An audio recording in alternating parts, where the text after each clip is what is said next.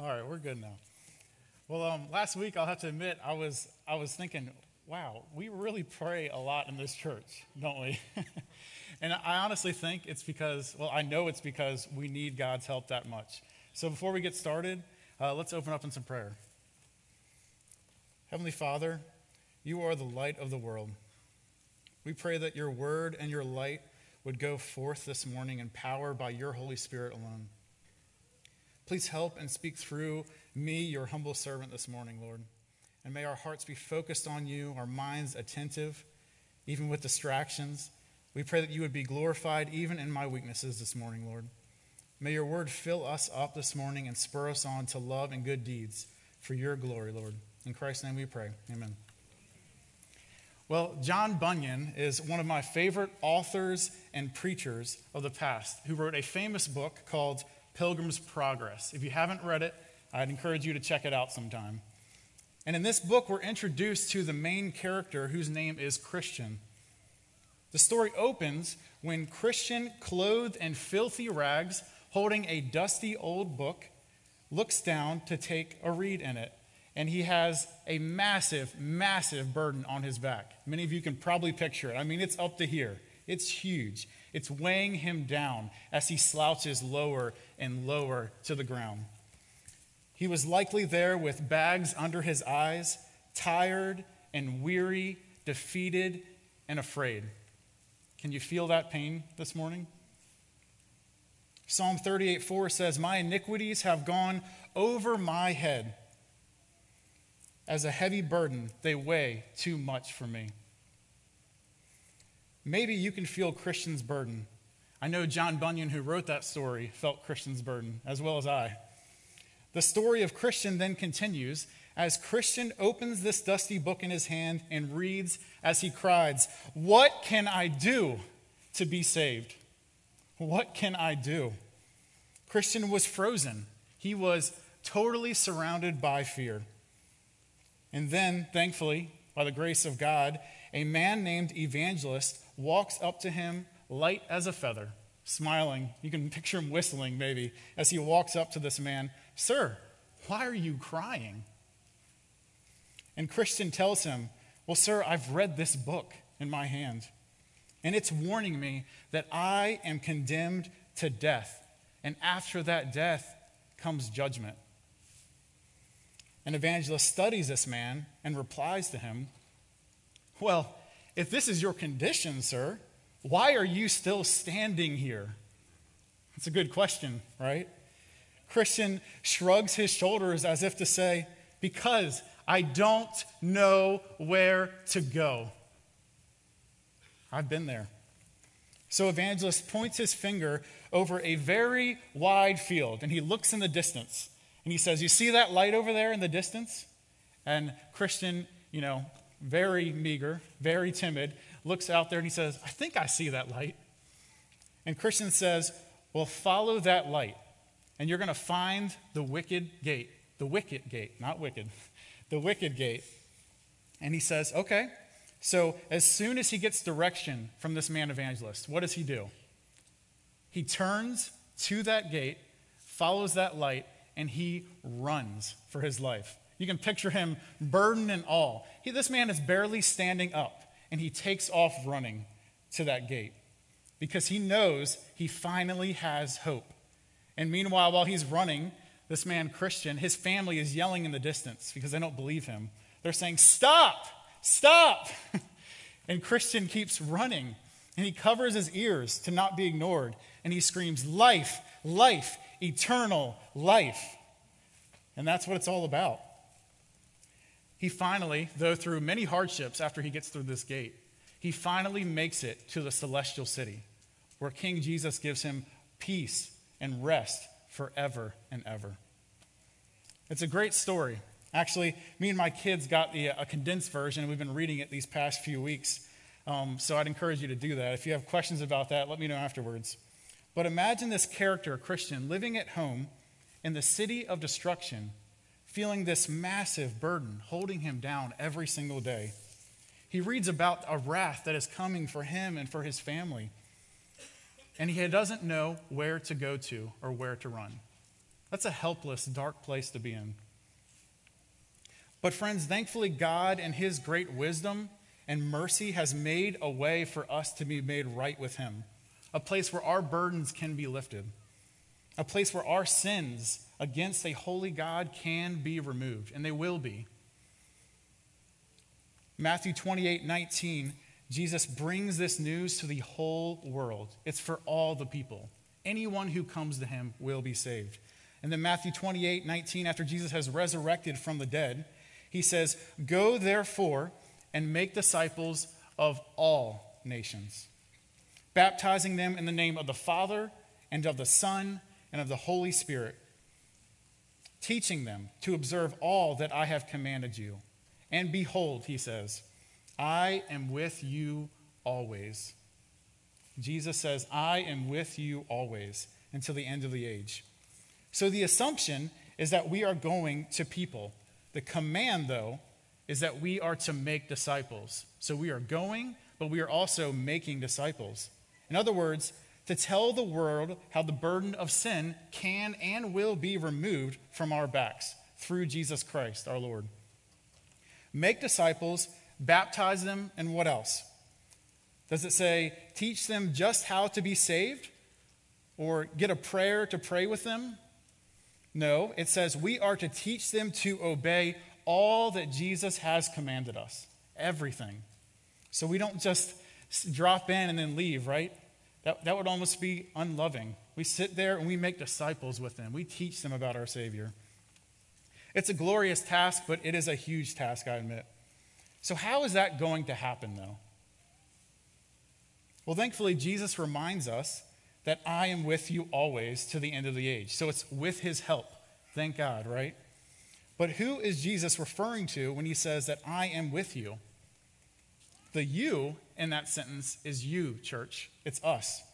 It's you and me. It's an all hands on deck situation. It's all of us, First Baptist Church, the whole family. It's every single one of us making disciples of all the nations. And we do that by his help. So, and this is the big idea of the text that we're going to study this morning in 3 John. If you have your Bibles, please turn with me to the book of 3 John. And if you're new to the Bible, 3 John is right before the end of the book, before Jude and Revelation. So you can flip there now with me. Keep your Bibles open because it's not about what I say, it's about what his word says. Our first point this morning is this: support gospel work since God accomplishes the Great Commission through his church. Support gospel work since God accomplishes the Great Commission through his church. And we're going to see that in verses 1 through 8 this morning. 3 John. The elder to the beloved Gaius, whom I love in truth. Beloved, I pray that all may go well with you, and that you may be in good health, as it goes well with your soul. For I rejoiced greatly when the brothers came and testified to your truth, as indeed you are walking in the truth. I have no greater joy than to hear that my children are walking in the truth. Beloved, it is a faithful thing you do in all your efforts for these brothers, strangers as they are, who testified to your love before the church. You will do well to send them on their journey in a manner worthy of God. For they have gone out for the sake of the name, accepting nothing from the Gentiles. Therefore, we ought to support people like these, that we may be fellow workers of the truth. So first off, I want you to notice John's deep love and joy when he writes to his son in the faith in the first few verses. If you're a father, a mother, a grandparent, a mentor even, you can understand that feeling that John has, can't you? John starts off his letter with Gaius, encouraging him that he has been walking in the truth, walking in obedience that is only made possible by Jesus Christ, by him changing us from the inside out. This word truth shows up about 4 times in the first 4 verses. John is encouraging Gaius and building him up because, as we'll see later, he's doing the right thing even though there's opposition. Even when it's hard, even when it's unpopular, he's doing the right thing. He's walking in truth. Let me ask you a question, church. Who have you been encouraged by lately? Who have you seen walking in the truth? And you've just taken the time to pull them aside and say, I am so encouraged by you.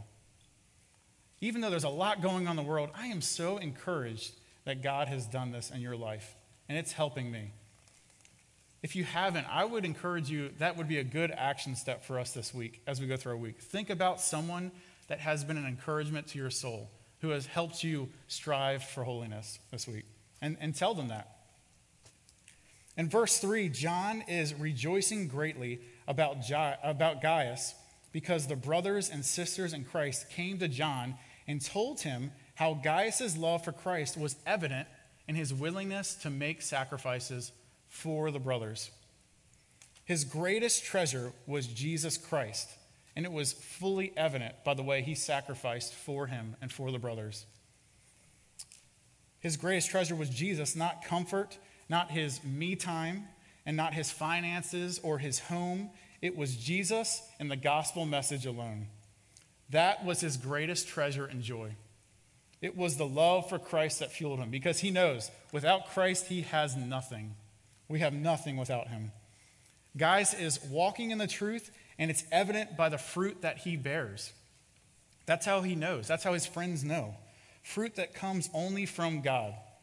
The Bible gives us an idea of what these fruits should look like, too. In Galatians 5:22, it says this, "But the fruit of the Spirit is this: love, joy, peace, patience, kindness, goodness, faithfulness, gentleness, and self-control."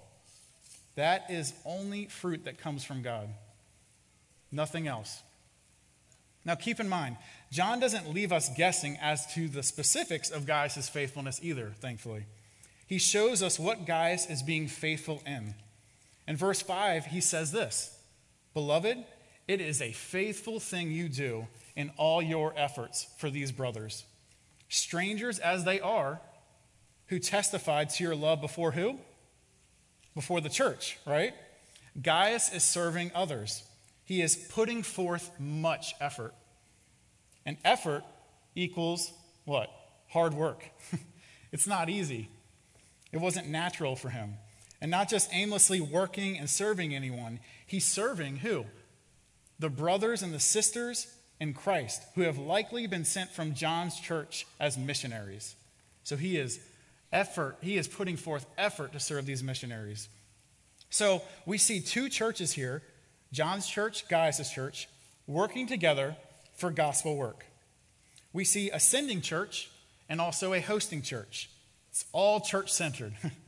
That's what we're called to do. The church working together for the glory of God and his great name. So even though these people are strangers to Gaius, he hosts these people. Can you imagine that? I mean, think about that. That's not natural for us, right? They may have been strangers, but who were they? They were brothers in Christ. They were family. They were bought by Christ's blood and united together. So therefore, as family, they were on the same team with the same mission. And that's what's important. This is what happens when people are transformed by God and his holy word. We are a family on a same mission in First Baptist, all of us. You might be asking, well, how do you know that they are actually missionaries or gospel workers that he's hosting? And we know that when it comes to the Bible, as Pastor Zach and our other pastors always say, we shouldn't assume anything, right? We should go to his word. So look at verse 7 for the context. And we know from verse 7 it says, they have gone out for who? The sake of the name. For the sake of their name? No. For the sake of the name, Jesus Christ. The name of Jesus. Gaius' love for Christ and his fruits of the Spirit were evident to these brothers as they testified to John when they returned home. They couldn't keep quiet about it. They went home to John and they said, this guy loves Jesus. Can we say that's true of us, church? Gaius was hospitable. Rosario Butterfield, in her awesome book, if you haven't read it, we have it in the bookstall, but we can get you copies. It's called The Gospel Comes with a House Key. The Gospel Comes with a House Key. She talks all about hospitality, mostly for evangelism. But here she says that our homes are not our castles. Indeed, they are not even ours. Do you believe that? Our homes are not our castles. Indeed, they are not even ours. Hospitality shares what there is, she says. Hospitality isn't some form of fancy entertainment. It doesn't have to be extravagant. Don't overcomplicate it, church. Don't overcomplicate hospitality. It is sharing just what there is, what you have. It's being open-handed with what you have for the glory of God. Not for ourselves, not to make ourselves look good, but for Him, because He has done everything for us. It's paper plates and pizza that can be a beautiful thing in the sight of God when we're open-handed with it. And those you're hosting, when it's all done for the sake of His name. So, do you think this hospitality was easy for our friend Gaius this morning? Letting strangers, complete strangers, into his home. Maybe it was. Maybe he was an extrovert. Maybe not. We don't know, right? But most likely not. It's an unnatural thing for any of us at first. It might feel kind of weird to do it the first time. The text tells us this took him effort for the gospel, but it was effort that was well worth it. But it was effort well worth it. Don't forget our friend Christian from Pilgrim's Progress. This message had to get out. It had to. If not, he would have been stuck in the city of destruction, wallowing, scared to death, and prepared to die. But a man named Evangelist did what? He came to him, and he told him about the good news. He pointed him in the right direction. And there's many instances of that in that story. Acts 4:12 reminds us that there is salvation in no one else. For there is no other name in heaven given among men by which we, all people, must be saved. And that's still true today. Church, there is salvation in no one else. Nothing else will save us. Absolutely nothing. These gospel workers are going as the Great Commission has commanded them to. And in Romans 10:14 through 15, Paul writes this: How then will they call on him whom they have not believed? How are they to believe in him whom they have never heard? How are they to hear without someone preaching? And how are they to preach unless they are sent? Great questions. As it is written, he says, how beautiful are the feet of those who preach the good news. Church, do you fully understand the gravity of this situation, the gospel message?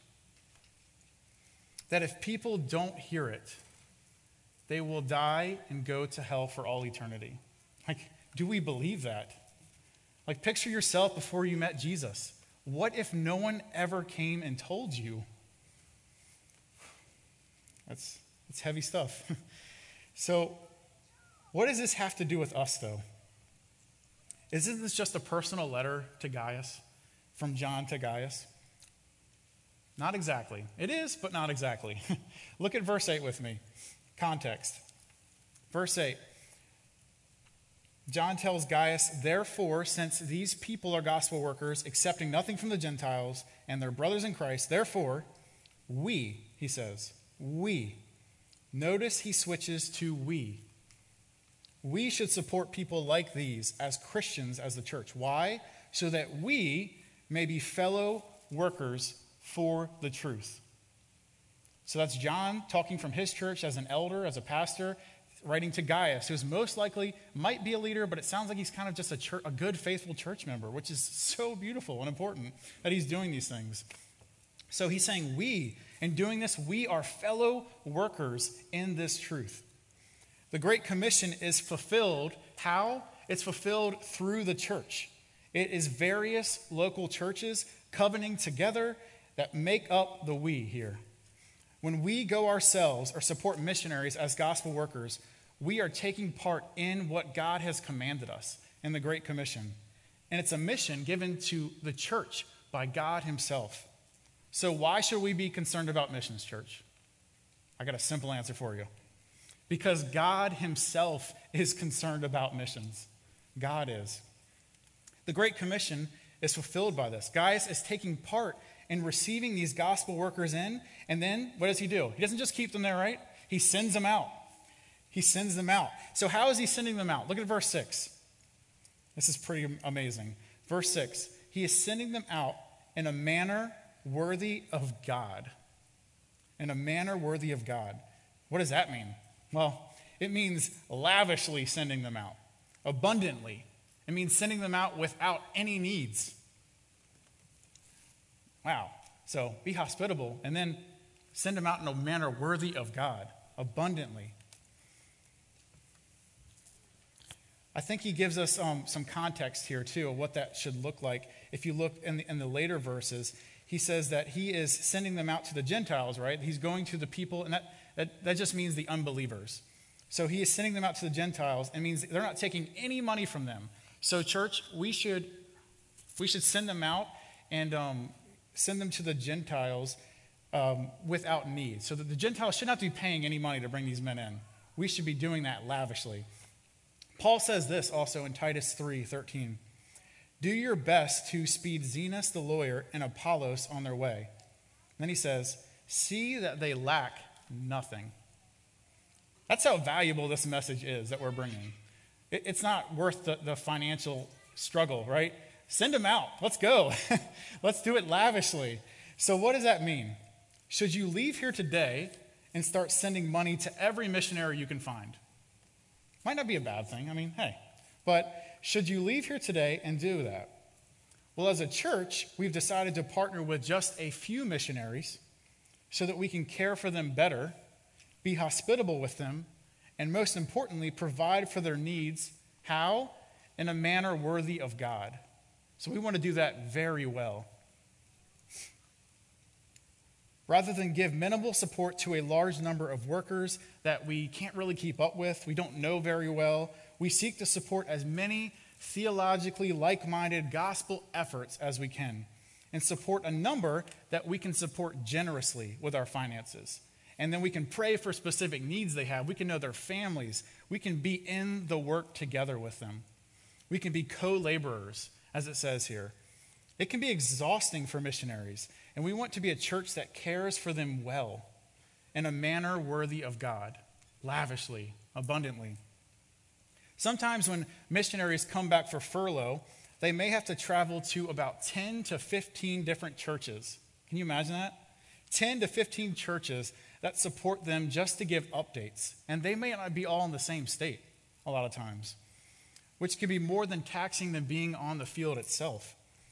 Wouldn't it be much better for their families to come home and rest and recharge together, visit different family members, their parents they haven't seen in a while, before they go back to a foreign country to do good gospel work? To come back and be filled up by gospel teaching, by hospitality, like we see from our friend Gaius. That's what I want. That sounds so good to me for our church. Our aim as a church is to strategize and plan and pray and go and deliver the good news that God has given us. That's our goal. And we should trust him with the results. We don't know what's going to happen with it, but we can trust him with it. Wouldn't it be much better to do it that way? So practically, if you have any questions about what this looks like for our church or for you, please come talk to one of the elders afterwards. They'll be at the doors. We would love to get your feedback, get your thoughts, and just your willingness to be hospitable to these missionaries that we serve. And that includes also, just a side note, if you want to be a missionary, if you want to go overseas short-term, long-term, we have many opportunities like that. And we would love to walk alongside you in that. So support gospel work because God accomplishes the Great Commission through his church. Gaius sets this good example for us to follow this morning. But John also provides for us an example to avoid by setting up a contrast with a man named Diotrephes. So that's point number 2. Avoid selfishness that opposes the work of Christ. Avoid selfishness that opposes the work of Christ. I'm going to start in verse 9, and we're going to go to 15 at the end of the book. I have written something to the church, but Diotrephes, who likes to put himself first, does not acknowledge our authority. So if I come, I will bring up what he's doing, talking wicked nonsense against us. And not content with that, he refuses to welcome the brothers, and also stops those who want to and puts them out of the church. Beloved, do not imitate evil, but imitate good. Whoever does good is from God. Whoever does evil has not seen God. Demetrius has received a good testimony from everyone and from the truth itself. We also add our testimony, and you know that our testimony is true. I had much to write to you, but I would rather not write with pen and ink. I hope to see you soon, and we will talk face to face. Peace be to you. The friends greet you. Greet the friends, and each by name. So you see, there's a stark contrast between our friend Gaius and Diotrephes. We've seen Gaius living selflessly and open-handed with his time, his money, and his possessions. Why? For the sake of the name, for the sake of Jesus. And now we meet Diotrephes on the opposite side, who is selfish with his things. He has a closed hand. John says Diotrephes likes to, what? Put himself first. And in contrast to Gaius' great effort, we see Diotrephes choosing the effortless route, right? We see John mention that he wrote a letter to the church, to this church, but Diotrephes, who is most likely a leader, tosses this letter out. He doesn't deliver the mail that's coming. He doesn't submit to John's authority either. John is upset about this because Diotrephes is living selfishly, and he's doing things not for the sake of the name, but for the sake of his own name. John lets Gaius know that he sees and he hears what is going on. And he will bring it up to the church and church discipline, according to Matthew 18, because this is a serious matter. John isn't upset that Diotrephes is ruining John's name, so don't be confused about that. He's upset because he is disrupting the unity of the church, and he is disrupting the mission of the gospel to go forth. That's why John's upset here. So some of you may be shocked at maybe John's directness, but God is a God of order. Diotrephes is not submitting to the authority that God has given to the church.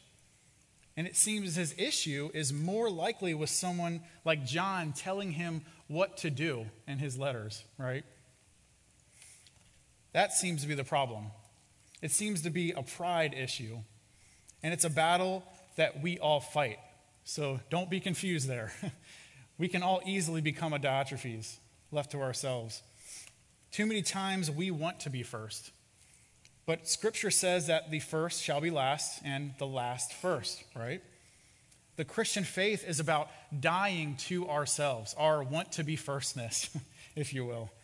Because church, and that's me included, we have nothing to boast about in ourselves, in our own efforts, in our lives. We have nothing to boast about. Our only boast is Christ. Our only boast is his message going forth. It's the only thing that can save. So if you're given a place of authority by God's grace, don't be confused. It's only by the hand of God. It's not by your own doing or your own charm or skills. It's only by the gift of God. He can easily take that away if he wants. It's to serve Christ's kingdom. That's why he gives gifts to us, and to be partners in this gospel mission. It's not about you. It's not about me. It's just about the kingdom. It's about Jesus and what he has done. We are sinners who need a Savior. After all, church, we were so desperately lost and sick that the God of the universe had to humble himself, come to this broken place that we broke, and die for us an excruciating death. And I don't say that lightly. That's how broken we are, is that he had to do that for us. So that he is our boast. If you're given a place of authority, that's our boast. And we're supposed to use it to glorify him. But that same God has graciously set up leaders in the church because he loves order to exercise authority, and we see that in Ephesians 4. You can read that later today. But notice, everything you read in the New Testament assumes church family. Everything in the New Testament. You can't really read it without the lens of church membership, church family going forth. But Christianity is not a Lone Ranger religion. It's a body of believers who graciously, humbly covenant together to help each other fulfill Christ's commandments and to help each other make it to the end for his name's sake. That's what we're doing here. That's all this is for, so that we can make it to the end and glorify God and make his message go forth. That's why we're here. Your membership is not just your name on a card. My membership is not just my name on a card. Our membership really matters here. This is kingdom work. It's a place where the making of disciples and teaching all that Christ has commanded, like the Great Commission says, that's where this happens in the church. That's why missions and church planning are synonymous together. They should go hand in hand, because you can't just jump over somewhere, parachute in, tell them about God, and leave, right? You got to start a church. You got to make disciples of all nations and teach them all he's commanded, because life is hard. Life is not easy. We need a church family to help us get there. Diotrephes is not only ignoring the guidance of John here, but he's doing more than that, right? He's gossiping and he's stirring the pot with unfounded claims, and evil claims even. But let's be honest, church. Being like Gaius, living our lives with an open hand all the time with our money, time, and possessions, that is not natural for us, for any of us, me included. It takes great humility that is only given by God as a fruit of the Spirit. It's not natural for us to want to give up what we have or what we think we have earned for the good of others, for the gospel. It's just not. That's true. It's not even natural to submit to someone else's authority either. It's supernatural work that only comes from God. And I'll keep saying that. That's the only way it happens. And we all must submit to Christ as he has graciously submitted to the Father in his plan to come and die for us. He did all that in submission. So we should submit. We should submit to God's great plan. It's by the grace of God that Gaius was willing and able to do and love like he was doing. It's a beautiful picture of what Christ looks like. If you want to know, like, our being made in the image of God, reflecting who God is, Gaius is doing that. He's reflecting who Christ is and how hospitable he has been to these brothers. So he is Diotrephes, on the other hand, is in opposition to the mission of God and Christ's name being spread for his own glory, his own preference, and his own gain.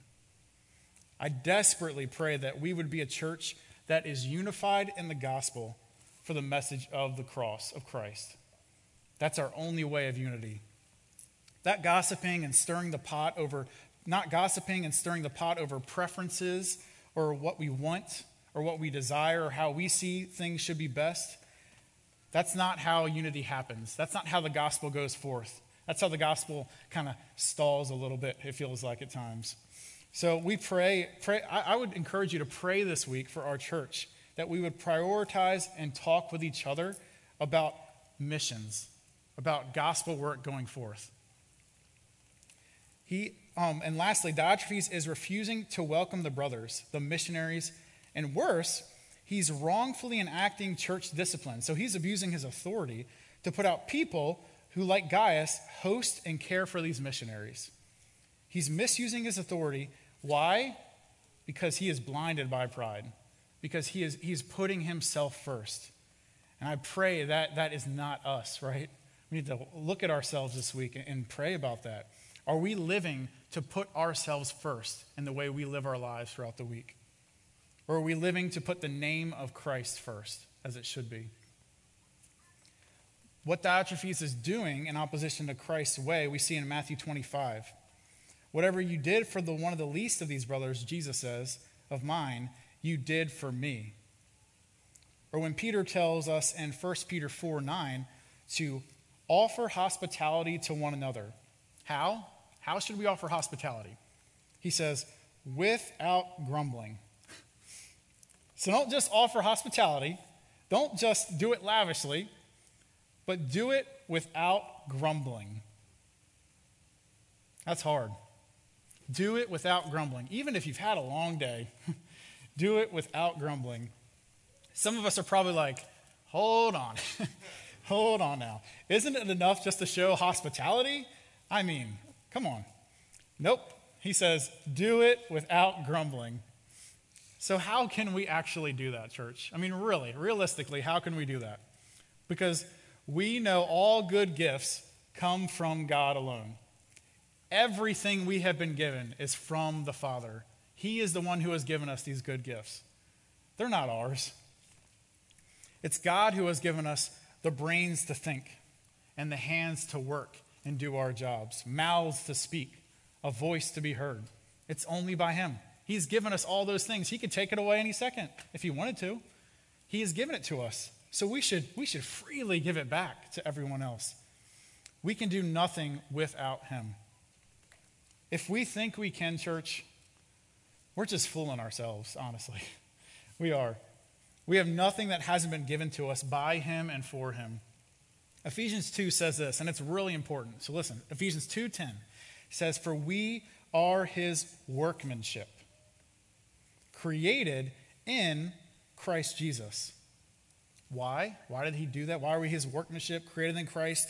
He says, for this purpose, good works, for doing good works, which God has prepared beforehand, that we should walk in them. So he has created us for these good works. He made us like this, and he even has the good works laid in front of us. All we have to do is walk in them by faith. So, church, that's my encouragement to us. Let's look for those good works, this hospitality, these mission efforts, and just walk in them by faith and trust the Lord with the rest. Let's strategize and plan together, pray together, train up missionaries, pray for and send out missionaries to plant churches, to see the message of the gospel go forth, to see people be saved, see people who have never heard the gospel before be saved and have hope. Church, I'll never forget, I think it's been 3 years now, when we went to East Asia to serve missionaries that we support, that our church, our local church supports them. I'll never forget when we went there, we sat down in the cafeteria. Miss Gay was there. We sat down at the cafeteria, and I just looked across from this guy, and I remember asking him if he had heard of Jesus. Like, what's his sense? Like, what's his sense of life? How does he feel? What are his emotions and his experience in life? And I remember him telling me, I always felt like there was something more. He said, I always felt like there's kind of like this heaviness or this like darkness about my life, this emptiness. Just like our friend Christian earlier on in Pilgrim's Progress. He said, I always felt that. And I always felt that there was something more.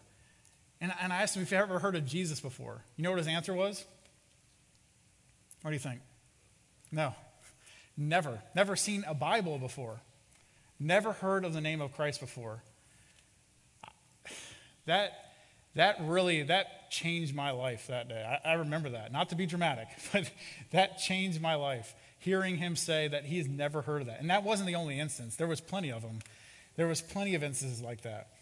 So we have two choices. We can support missions and gospel work. Choice number one, support missions and gospel work. Or we can oppose missions and gospel work. There's no in between. You're with Christ or you're against him, as they always say. So what an honor, though, it is that he invites us to do that with him. We aren't just called, saved, and left on our own. We're called and saved, and then we are commissioned to share the gospel. All we have to do, our job is not very hard. All we have to do is to deliver that mail. We just have to deliver it, share the good news. And we should support those who deliver the mail where we can't physically be, because it's supposed to go to all nations. That's our mission. So if you're hearing this morning, though, and you're not yet a follower of Christ, I pray that you would come and talk to one of the elders that will be at the doors afterwards. Come talk to us. Just ask questions. Nothing crazy has to happen. Just come to the elders and ask them, so what is this Jesus about? Do that this morning. I'd encourage you. He is the one who made the world, you included, and everything in it. So I pray that you would come to him this morning, and that you, if you are weary, that you would finally find rest this morning. Let's pray together, church.